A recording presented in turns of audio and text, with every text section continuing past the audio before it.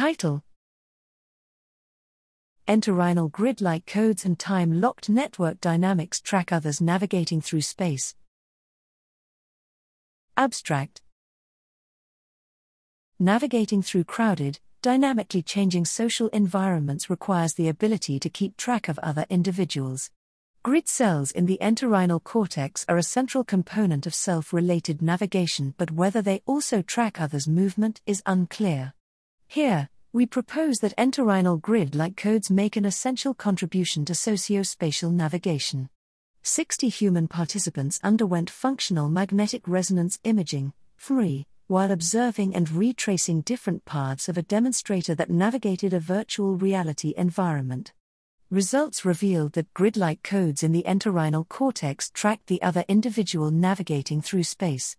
Further, the activity of grid-like codes was time-locked to increases in co-activation and entorhinal cortical connectivity that included the striatum, the hippocampus, parahippocampal and right posterior parietal cortices, altogether modulated by accuracy when subsequently retracing the paths.